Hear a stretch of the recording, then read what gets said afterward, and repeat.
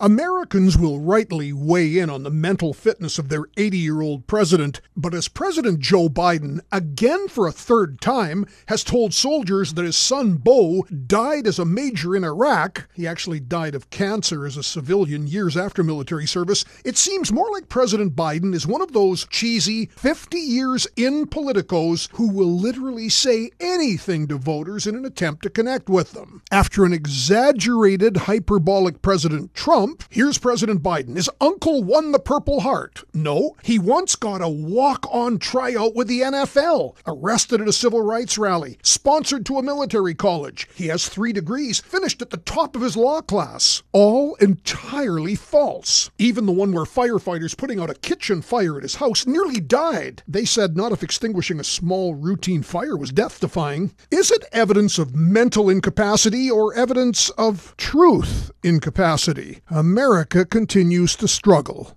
I'm John Gormley.